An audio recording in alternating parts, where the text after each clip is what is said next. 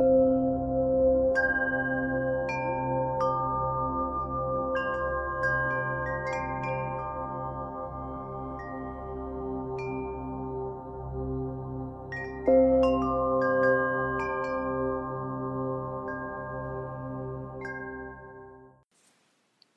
to the Buddha Sasana podcast.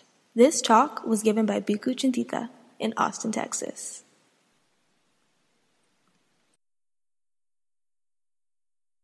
I see my dog, I hear a helicopter. That's contact.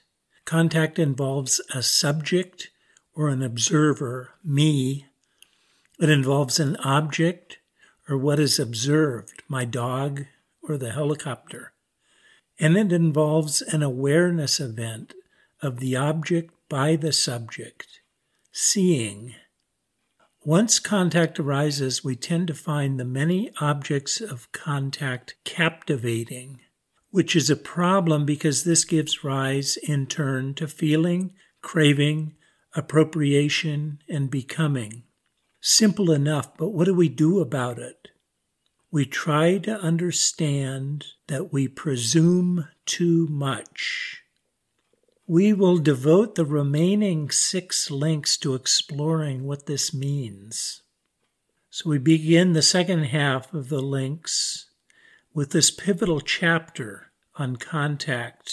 This may throw the reader for a loop and give much material for contemplation, but that's a good thing. For contemplation is at the core of practice, and it needs just such material. We can take this material onto the cushion. We should spend time with this material. More generally, the world continually rolls by in our experience as 2 fundamentally separate tracks, actually as 2 worlds, but with some crosstalk between them, primarily through contact and action. The first world is the inner world, in which largely mental events like hearing, seeing, lust, comfort, interest, attention, anger, reasoning, craving, intentions, plans, urges, ideas, awareness, bodily sensations, and so on arise and vanish. We tend to associate this tangled world of fleeting cognitive processes with the self and with me, and with all of its needs and fears so difficult to comprehend or to limit, but also the primary focus of dependent co-arising. The second world is the outer world, out there, where objects like trees and waterfalls, cars and airplanes, dogs and cats, bank accounts, yoga classes, other people, and so on, mostly physical things in time and space, exist with some degree of stability, orderly and negotiable. This world is substantial, grounded in reality, or so we presume. It's where the moon continues to exist even if we don't happen to be looking at it at the time. It's the realm of resources and dangers pertaining to the needs of the self. The 2 worlds are worlds apart. Nevertheless, there is a crossover from one world to another. We direct our inner attention toward a place or thing out there, and our mouths subjectively begin to water, or direct it to another, and our hair stands on end. Likewise, we can make inner decisions to dig holes in the outer world or to pick its apples. Or some event in the outer world, like a virus, rainfall, or famine, might without warning create a disturbance in our inner world even before we're aware of that thing in the outer world. Or sleepiness in here might lead inadvertently to a 5-car pileup out there. Because the outer world is orderly, at least compared to the inner world, we can make sense of it to a significant degree and to manipulate it to our inner advantage, to exploit its resources and to protect ourselves from its dangers. The points at which inner awareness connects with outer awareness is contact, and the Pali word for contact is phassa, which also means touch. The Pali word for inner is ajata, which is derived from atta, self. The Pali word for outer is either bahida or bahira. If there is an object and awareness of that object in the outer world, there is presumably, this is the rub, a subject who experiences that object. Seeing and seen demand a seer. Doing and what is done demand a doer. The elemental self steps forth as experiencer and agent, and is also the one ever seeking personal advantage, that is, who needs things out there and must be protected from things out there. This is a me in a kind of fortress world that both exploits and protects itself from the allures and hazards beyond the ramparts.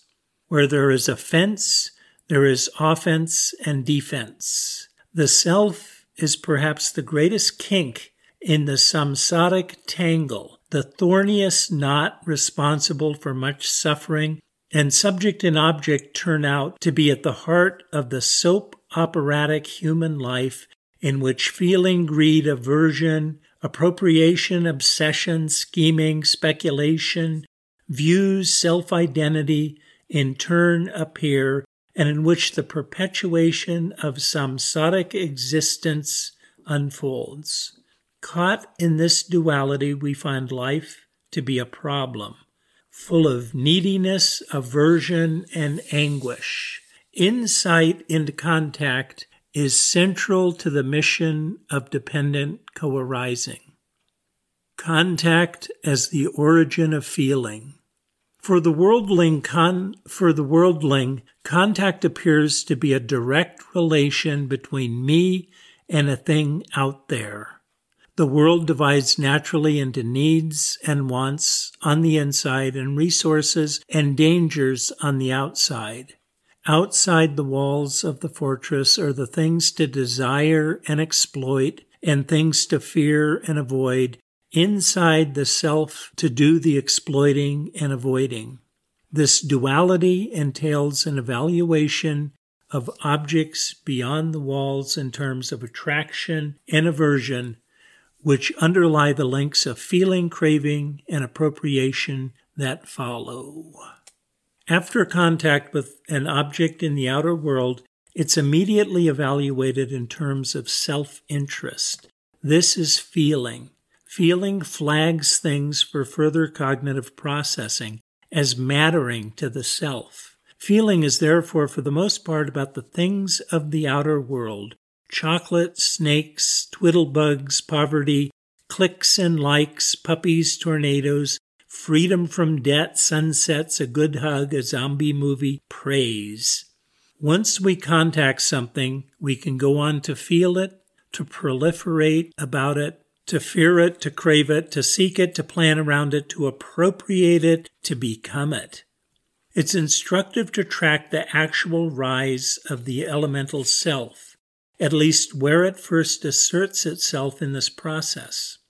In last week's talks, we considered the arising and conceptual proliferation in connection with feeling. The wording of the primary passage in which the Buddha describes this is revealing. Dependent on I and appearance, I cognizance arises. The meeting of the three is contact. With contact as condition, there is feeling. What one feels, that one perceives. What one perceives, that one thinks about. What one thinks about, that one mentally proliferates.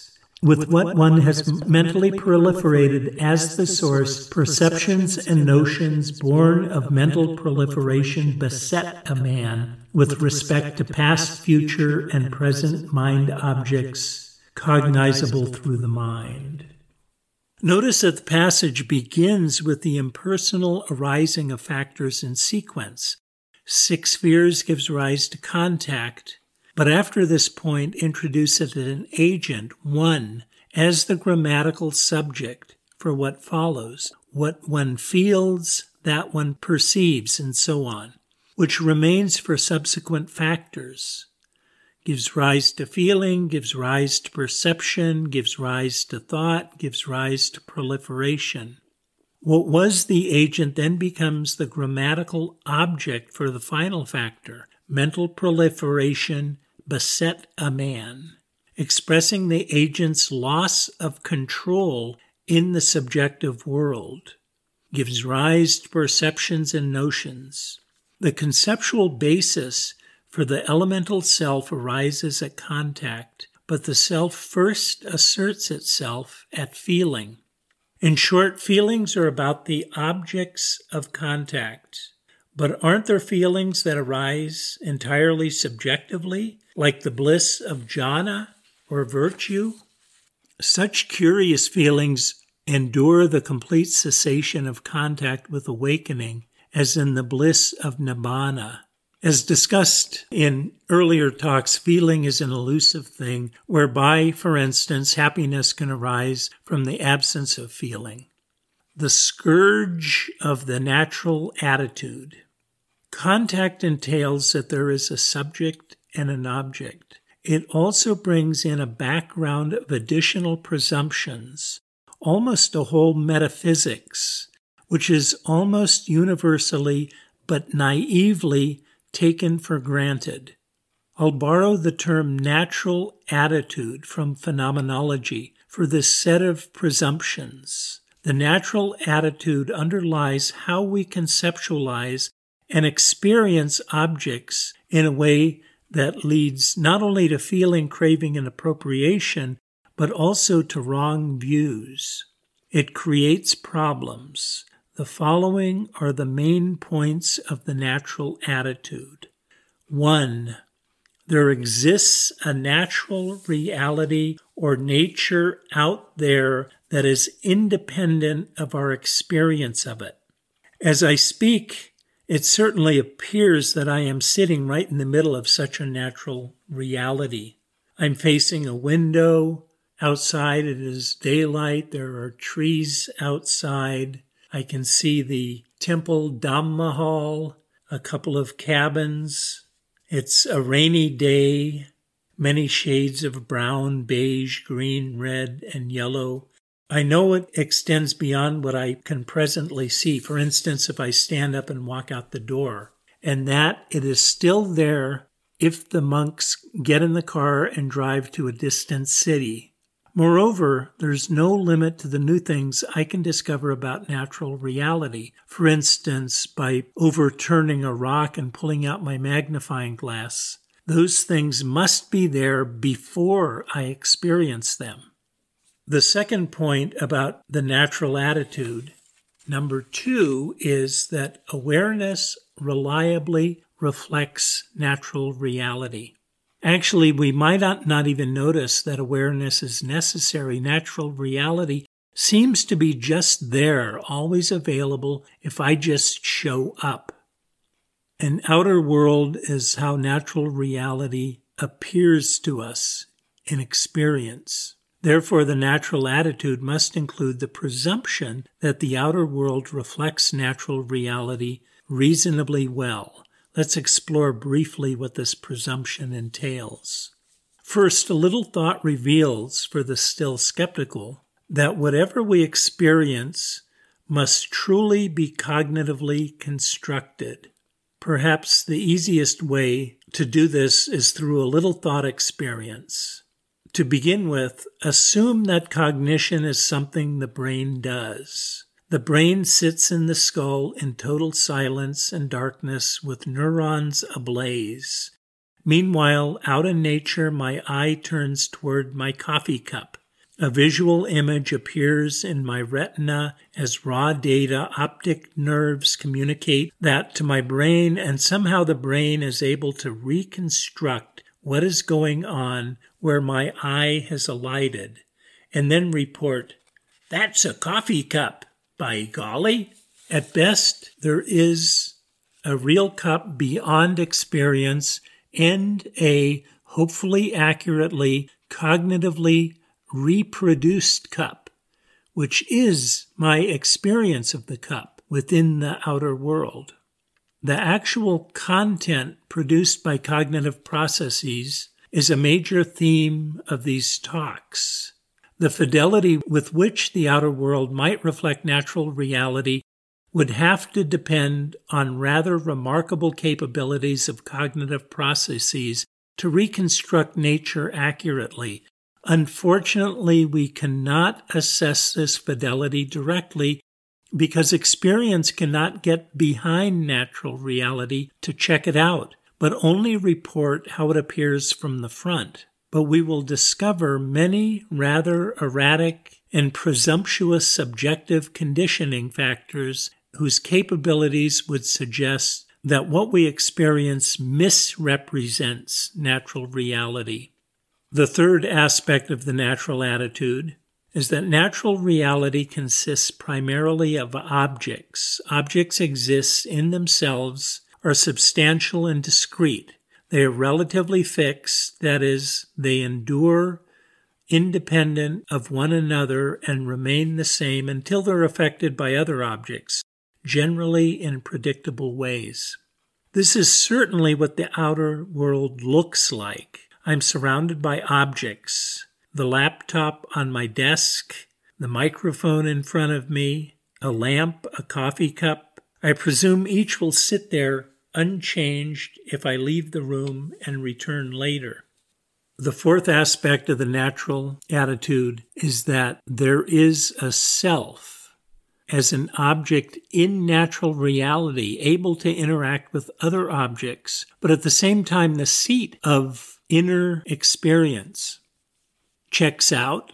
I'm in space in 3 dimensions. I can reach out. I can pick up the coffee cup that is right there, empty its contents into my mouth, and enjoy the buzz. The natural attitude is determinant of the nature of contact. Unfortunately, it causes profound problems in presuming a world in which there are objects firmly grounded in nature beyond the chaos of the human mind that are fixed, reliable, and predictable, and in which there is a self also firmly grounded in nature, for whom such objects are potential resources or dangers. We take things seriously and take on a stake in things. The allure of such objects leads to feeling, craving, and appropriation, and thereby to this whole mass of suffering. Whether the natural attitude holds up is questionable, but that is not so important. What we can say about the natural attitude is that it holds up for almost all of us for the outer world, the world in which we suffer and practice. Whether the natural attitude holds up is questionable, but that's not so important. What we can say about the natural attitude is that it is presumed in our experience in the world in which we suffer and practice. This is good news because the outer world is a product of cognition, and cognition is very malleable. If I presume according to the natural attitude, I can learn to presume otherwise. Presuming otherwise is what we do in Buddhist practice if we're not learning to stop presuming altogether. The Buddha was not really a philosopher concerned with understanding natural reality. That is not the world we live in. But he was concerned with the oft-neglected role of mind in producing what we presume is out there, and with the way many of our presumptions affect adversely our well-being and how we live our lives as we seek something fixed to hang on to. With this in mind, he reveals for us a world that is much less substantial and orderly than we generally presume, in which the objects that we otherwise crave and appropriate are unreliable, insubstantial, groundless, and void of anything we can reliably hang on to. He effectively pulls the rug out from under our feet, taking us into a world in which things are insubstantial, unreliable, empty. The revelation of such a world is the primary theme of the 6 upstream links of dependent co-arising.